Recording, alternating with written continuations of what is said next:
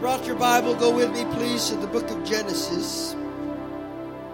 The 14th chapter of the book of Genesis. We'll be going to two parts of the scripture, Genesis chapter 14 and Hebrews chapter 7.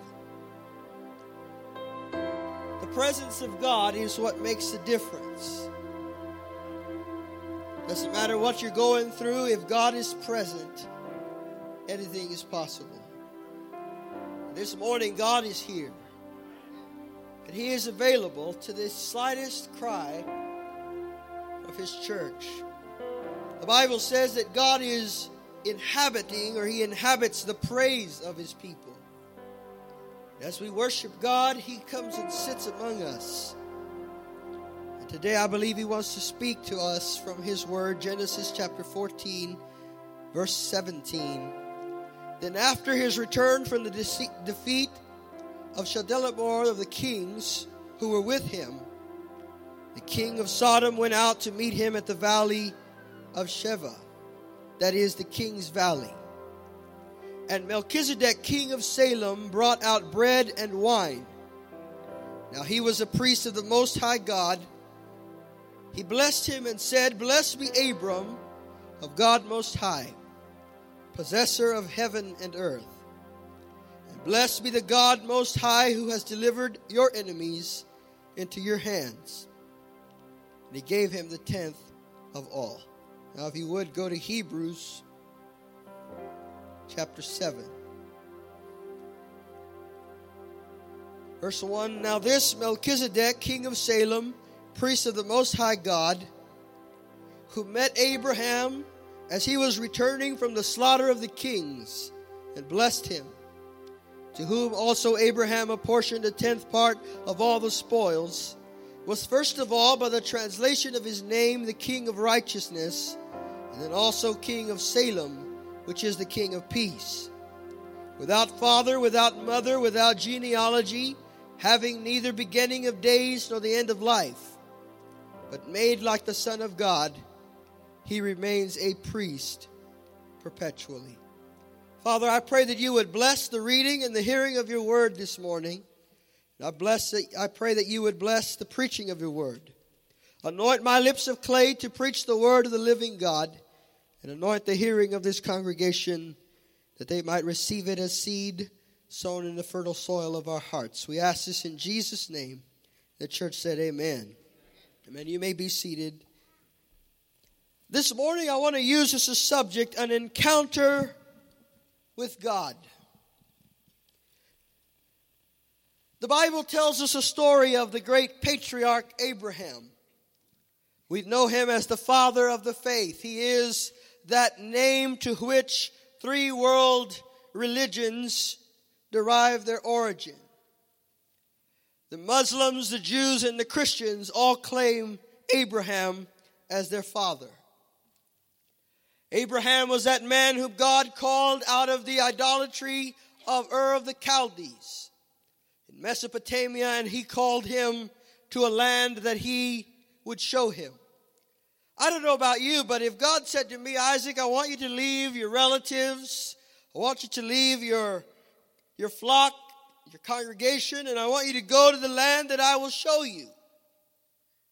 But he didn't give me any GPS coordinates, I might have a hard time leaving. But Abram left. In obedience to God's call, he left all that he knew. And he went to find this place that God would show him. And God did show him the land. It was the promised land, the land of Canaan, which to this day is inhabited by the descendants of Abram. The Bible tells us that when Abram left Ur of the Chaldees, he took along with him, of course, his wife. If you're going to go on a journey like this and you're married, you better take your wife. And he took his father, but he also took his nephew, Lot. Now, Sarah had to go. She was his wife, and she was willing to go. She was a woman of faith, and she would be the matriarch of the Jewish nation. But Lot was an altogether different story. Lot was a troubled person. He had a lust for the things of the world. His discernment was not quite what it needed to be. And although the Bible calls him righteous Lot, in the end of his days, the beginning of his life was a different story. And he kind of tagged on to his uncle Abram. You have any relatives that ever tag along? In Spanish, we say chicle, right? They stick to you like gum. Kind of have to scrape them off because they just kind of cling to you. Lot was a chicle. You guys are quiet this morning. The Bible says that Lot and Abraham and their families and their workers couldn't get along. Because the truth is that the flesh and the spirit will never get along. Abram was that picture of the spirit. He was that man of faith, that man of God. Lot was a picture of the flesh, self-will, self-desire, wanting to have it your own way. And when you are a Lot, you won't get along with Abram. And when you're an Abram, you won't get along with Lot. How many Abrams are in here this morning? How many Lots are in here? All right, good. So Abram said to Lot, he said, look, we're not getting along. You're going to have to go your way. I'm going to have to go my way. And the Bible said that Lot lifted up his eyes and he saw the valley of the Jordan. He saw the valley where Sodom was, the city that seemed to be very promising. And it looked lush and green, and it had all of the promises that the world could make to him. And he chose by what he saw in the natural. Abram lifted up his eyes and he saw the other direction. He saw off in the distance a mountain and a desert that would become ultimately his inheritance and the great blessing of the promised land. But when he saw it, it was a dry terrain that didn't look like much, but he saw it with the eyes of the Spirit and he believed God. Sometimes what you see in the natural is deceiving. Sometimes what the enemy puts before you is a deception. It's a trick. The world offers more than it can give. It will cost you always more than you can afford to pay. Now I'm going to give you a story here. It's not in the Bible. It's not doctrinal, but it's going to help illustrate my point. So just hang in there for a second. And you will probably be sharing this with somebody later. But there was a man who died and he went to heaven, but they said in heaven, you didn't do anything good or bad. You were useless.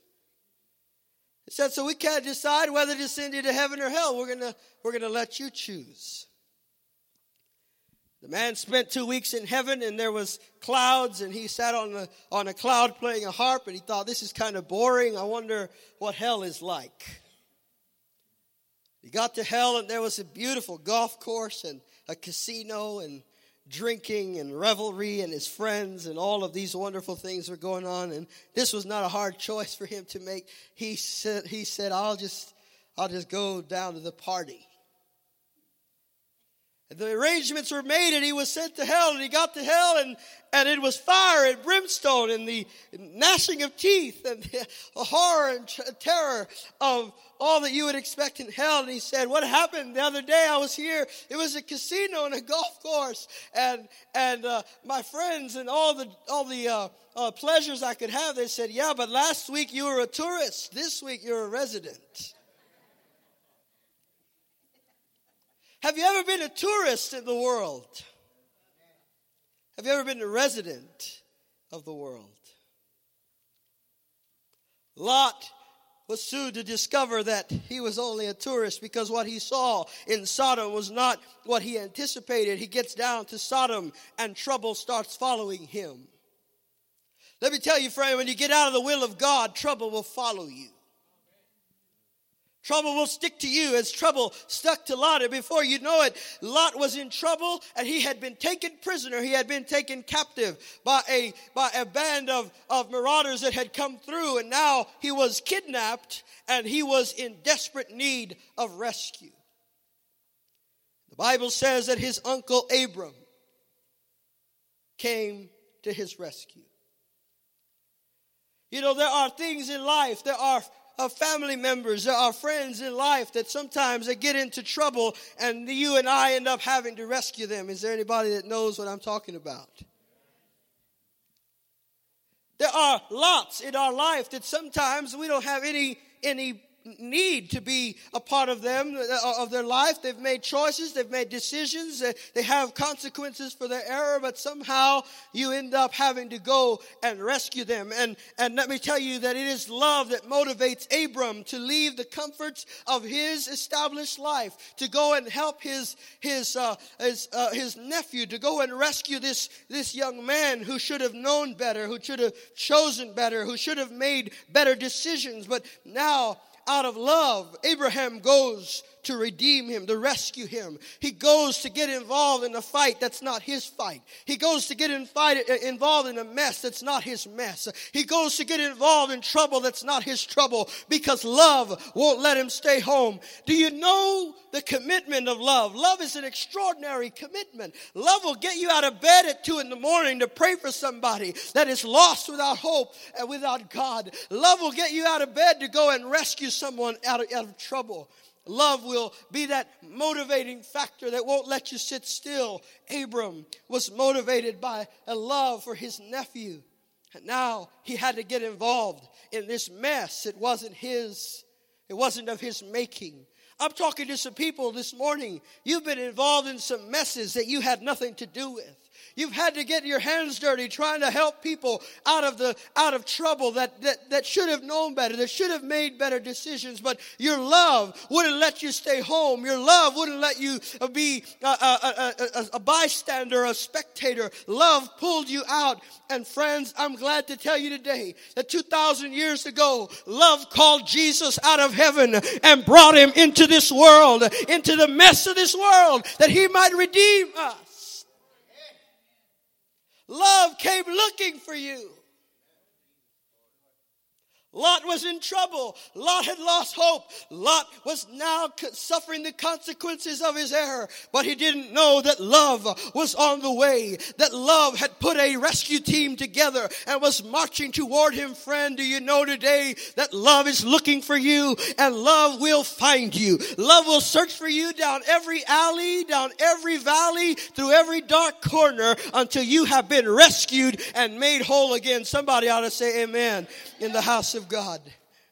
Love came looking for Lot. Love is looking for you.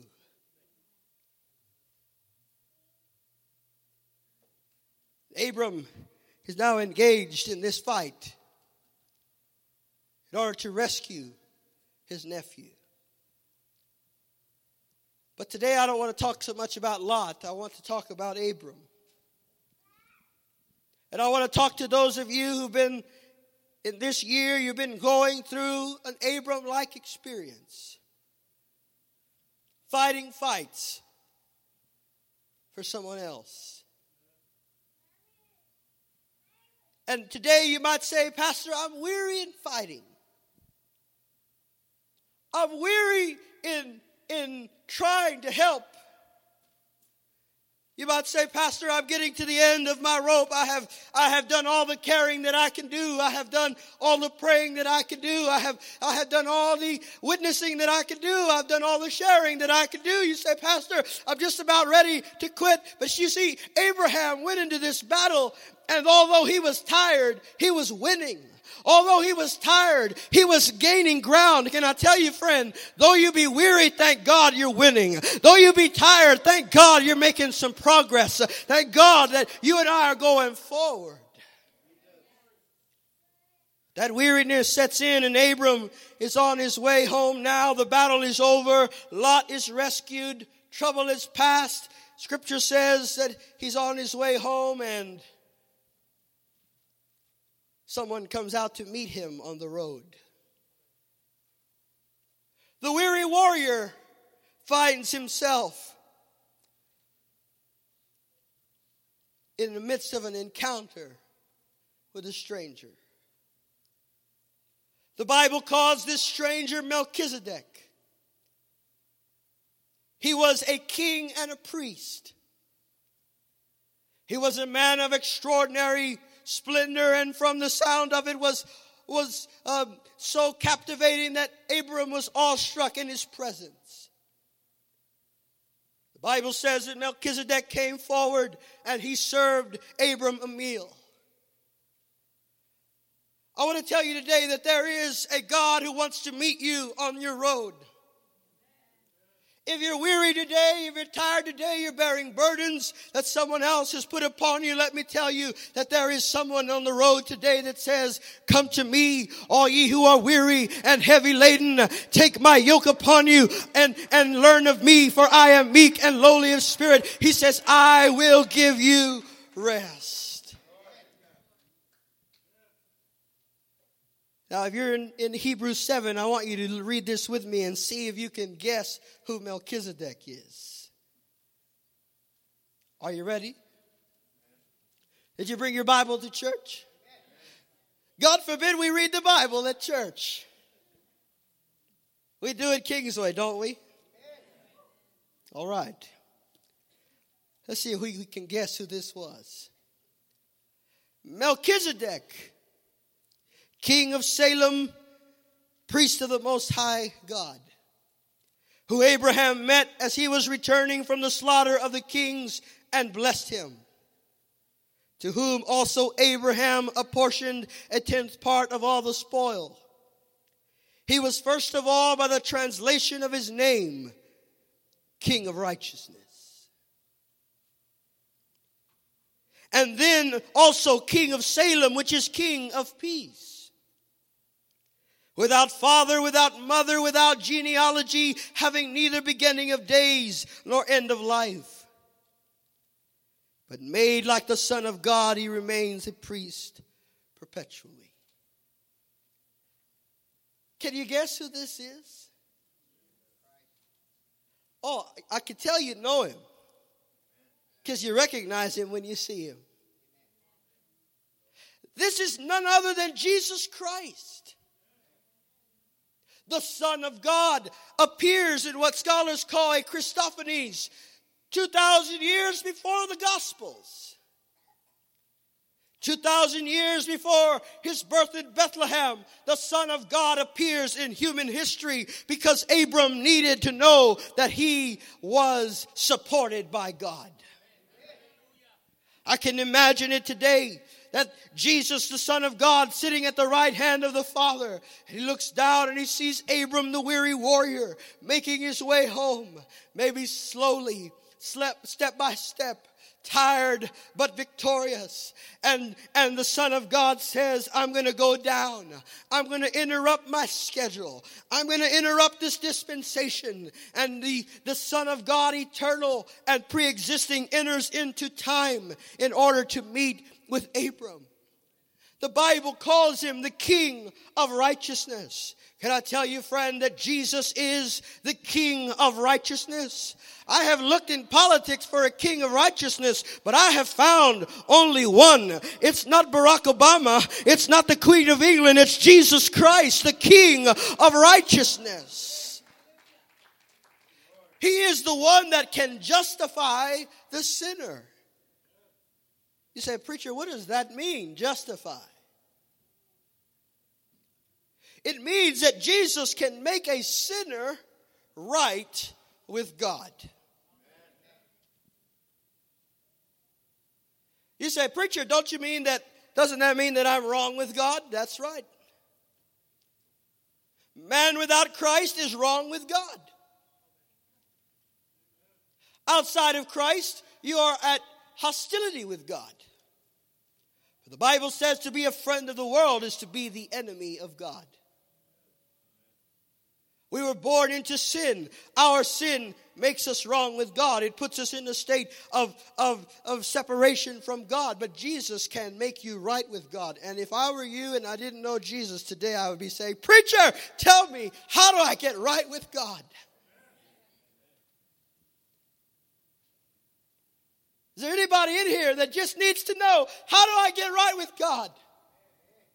I'll tell you how you get right with God. The Bible said that if you will confess your sin to God, that He is faithful and just to forgive you of all unrighteousness. The Bible said that if you will believe in your heart that God raised Jesus from the dead, that you will be saved. That's all it takes, is simple faith in Jesus Christ. For He is the one that can make man right with God. There is no other who can do that but Christ. And this is basically how it worked. Several years ago, I was like you and lost without God. And just a little boy. You say, just a little boy, but lost. Yes, Fred, we are born lost. Without hope and without God in the world. And I cried out to Christ. The way so many of you cried out to Christ. And when you and I confess our sin to God, something takes place in the heavens. There's an exchange that takes place. This morning when I told this story, I said God had a filing cabinet, but you guys are a little younger, so I'm going to say that God has a computer. And God looks up on that computer and he draws up my name, Isaac de los Santos. And all the record of my iniquity, past, present, and future, comes up. Every thought that was unpleasing to God. Every action, every word, every deed that was sinful. The Bible said that God has a record of every idle word. We'll be judged for it.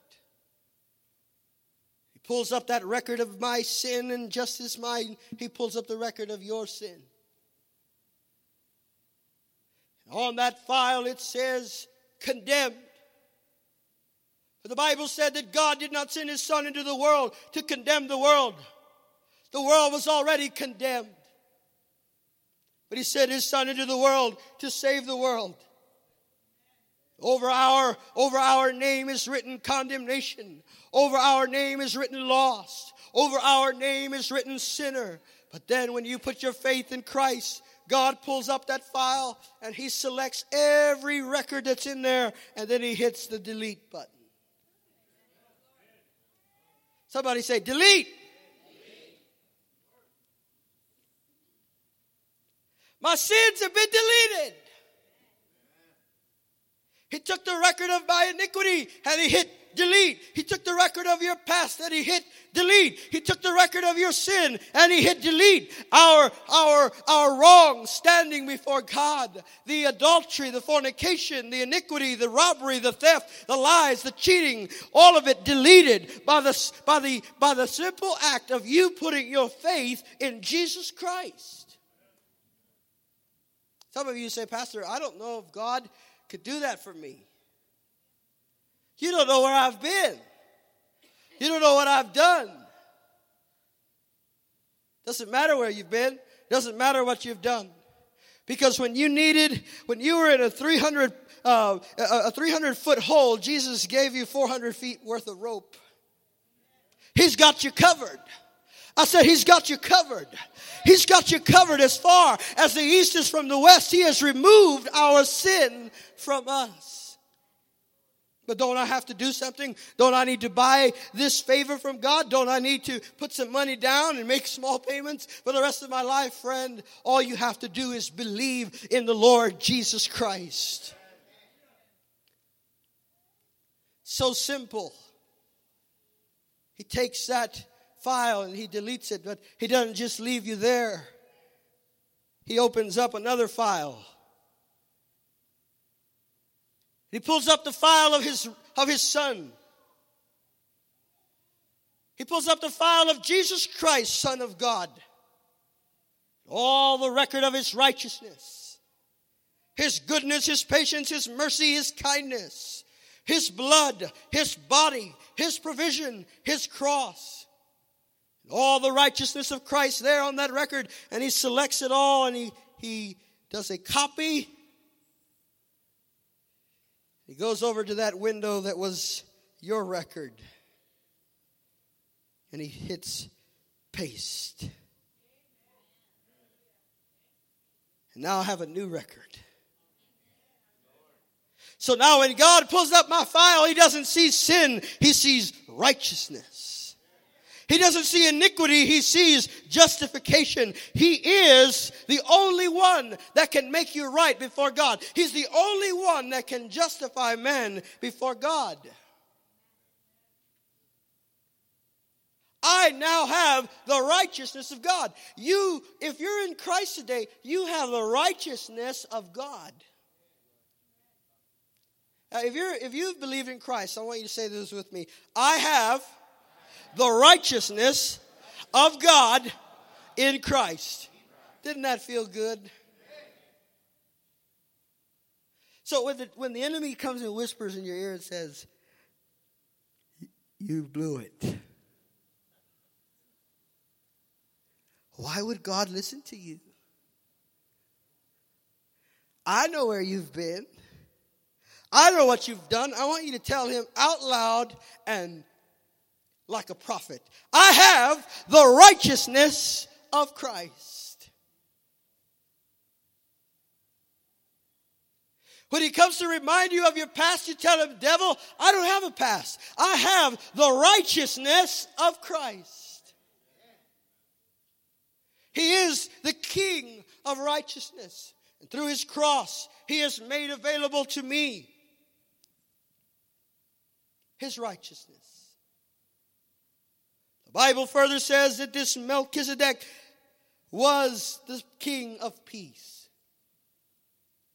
Not only is Jesus the King of righteousness, but he is also the King of peace, friend. He is the only one that can give you peace with God. Man without Christ is at war with God. Only Jesus can give you peace with God. And only Jesus can give you the peace of God. Some of us sleep at night. Some of you don't sleep much. You have been robbed of your peace. Your conscience robs you of every moment of peace. But the Bible says that it is the blood of Jesus that can cleanse the conscience from dead works so that you can serve the living God. It's the blood of Jesus that gives your mind peace with God. The story is told of a Japanese warrior who was found in the Philippine Islands in the 1970s. His weapon was perfectly maintained and his uniform was looking pristine when they found him, and they asked him, they said, sir, what are you doing in the jungle? He said, my captain told me to hold this ground, and I'm going to hold it until he returns. They said, what captain? He said, the captain of the Japanese force I was a part of. And they said, the Japanese? He said, yes, we're fighting the Second World War. They said, well, sir, I don't know if you know this or not, but 35 years ago, the World War ended. The Japanese surrendered. They signed terms of peace. For 35 years, a man was fighting a war that had already ended. And I'm here today to tell you, friend, that those who fight against God today are fighting a war that's already been ended at the cross. 2,000 years ago, with his own blood, Jesus made peace with God for all men so that those who would believe in him would no longer be in a state of hostility with God, but would have peace with God. If you want to know peace, you need to know the King of peace. The Bible said that he had no father or mother, no genealogy, no the beginning of days, no the end of life. Jesus is the eternal Son of God. He has no beginning and no end. He has no beginning, for he is the Alpha and the Omega. He is the beginning and the end, the first and the last. He was there before you got into trouble, and he'll be there during your trouble, and he'll be there after your trouble. He is the eternal God. He is the King, the eternal King, the eternally righteous King.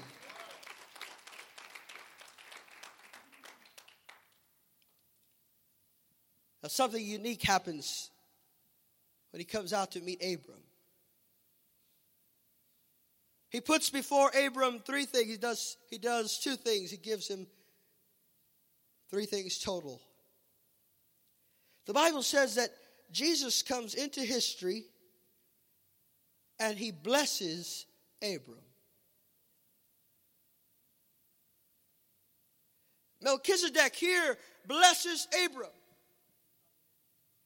He gives the patriarch his blessing. Let me tell you, if you are weary in your warring, there's a blessing for you. God is a blesser. God wants to bless you.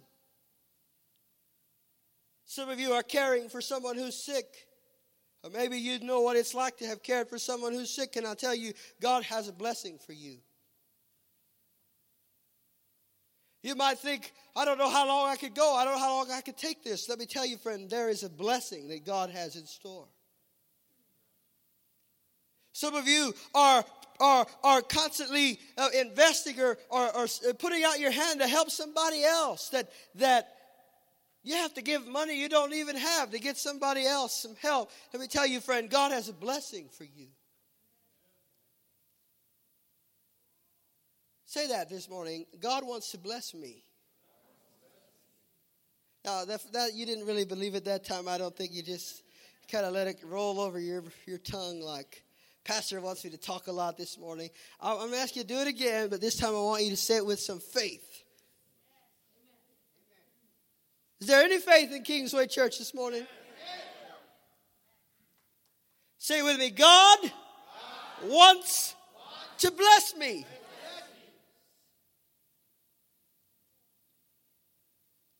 God has a blessing for His church. He told us on Wednesday night, the camel train of His blessing is on the way.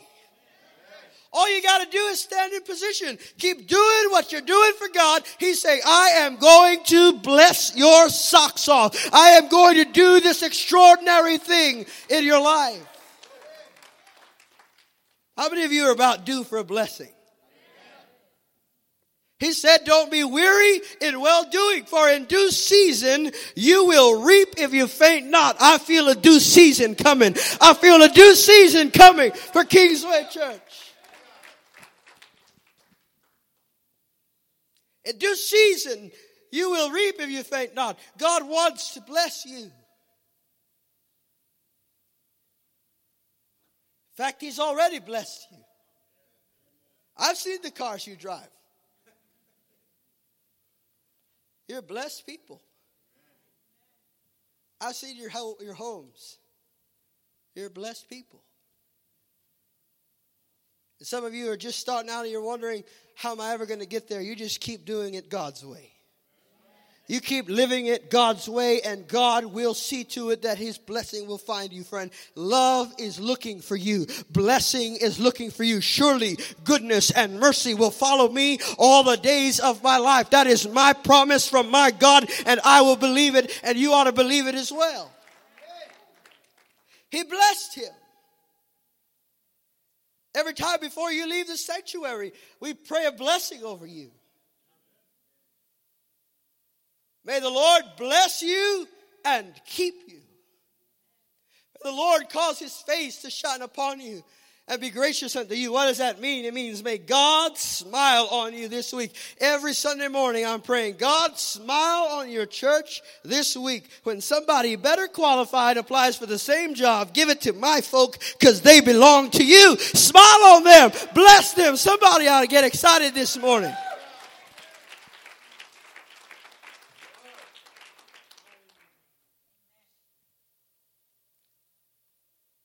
You say, Pastor, you really pray like that? I do.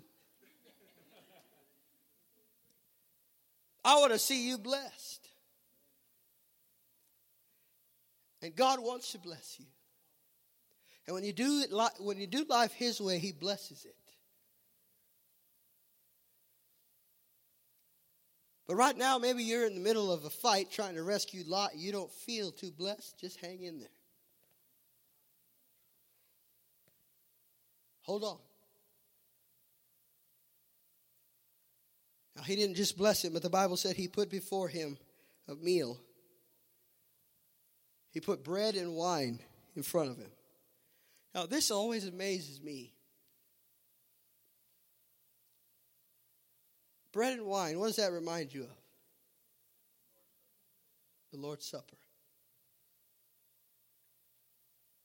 the Son of God enters into time ahead of schedule, about 2 dispensations ahead of time, and he gives to Abram the new covenant. He says to Abram, Abram, I want you to taste the new covenant. He gives him the bread and the wine, those symbols of our communion with God through his Son. That bread which Jesus spoke of, he said, I am the bread of life. He that eats of me will never die. The Jews were upset at him and they said, our fathers ate bread that came out of heaven. They ate the manna in the wilderness. What have you eaten? Jesus responded, he said, surely your fathers ate manna that came out of heaven, but I am the bread that has come down out of heaven. I am the bread that has come down out of heaven, the bread of life. He said, your fathers ate manna and they died, but if you eat of me, you will live forever. Come on, church, I'm not talking about buying a Cadillac. I'm talking about Jesus, the Son of the living God. He said, if you eat of me, you'll live forever. You'll have eternal life.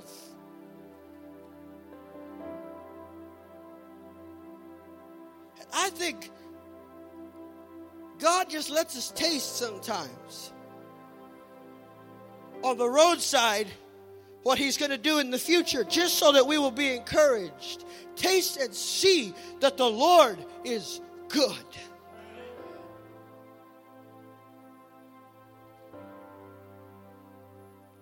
He gives him bread and he gives him wine. The wine, the symbol of the blood of Jesus. Jesus, he said, this cup is a new covenant in my blood. His blood was the seal of the covenant. I've read the works of the so-called gods, and I don't read about any of them that ever gave a drop of their own blood to rescue anybody. But I read of a Christ who came out of heaven to rescue me, and he did so with his own blood. We have been purchased with the price of his own blood, the precious blood of Christ. Friend, this blood still cleanses sinners. It still delivers the captive. It still brings recovery to broken hearts. This blood still sets men free. This blood brings joy to the spirit of man. And Jesus said before Abraham that cup of wine, as if to say, Abram, you hold on, you hang in there. Because I am not only going to bless you, but I'm going to bless the world through you. Through your descendants will come one whose blood will save the world from their sin. What can wash away my sin? Nothing but the blood of Jesus. What can make me whole again? Nothing but the blood of Jesus. Oh, precious is the flow that makes me white as snow. No other fount I know. Nothing but the blood of Jesus. It is Jesus Christ alone that provided atonement for our sins. And he wants to meet you on the road today to encourage you and to tell you, don't give up, don't give in, don't throw in the towel, and don't quit. You are going to win this thing. This battle is already won. And friend, if God be for you, who can be against you? Let me close by speaking to Lot for a moment. Are you a Lot?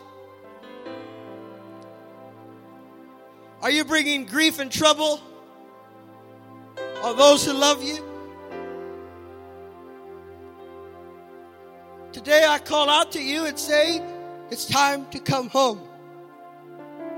It's time to be right with God. It's time to say yes to Christ.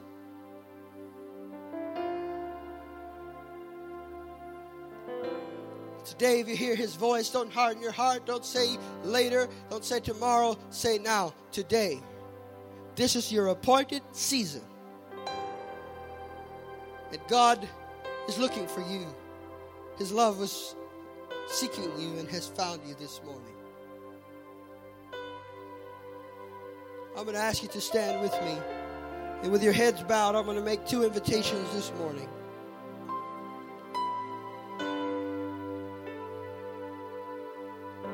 This first invitation is to you who would say, Pastor, I don't know Jesus Christ personally as the Savior of my soul. I don't know what it's like to be forgiven, and I don't know what it's like to have his peace. Today is your day.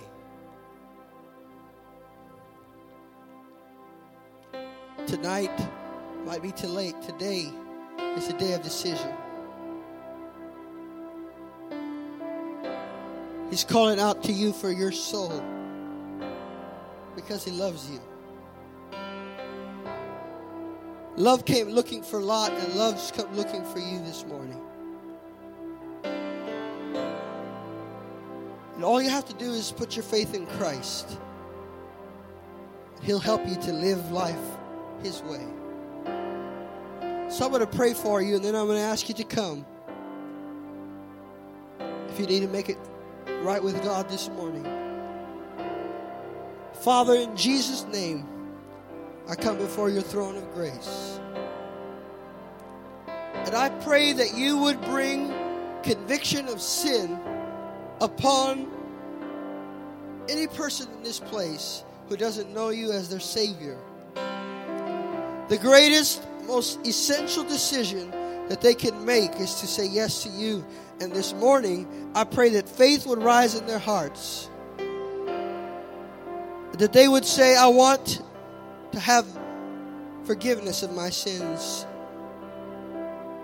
They would say yes to Christ. I pray that there would be a removal of blindness this morning. Spiritual blindness come off of their eyes. That they might see the glory of God in the face of Jesus Christ. That they might see the love of the Savior and reject him no more. I pray that procrastination and apathy would be removed from any one of their hearts, and that there would be nothing to delay their decision any moment longer. For today they have heard your voice, O God. Let them not harden their hearts. I ask you to do this for the glory of your Son, Jesus, the fame of Christ in the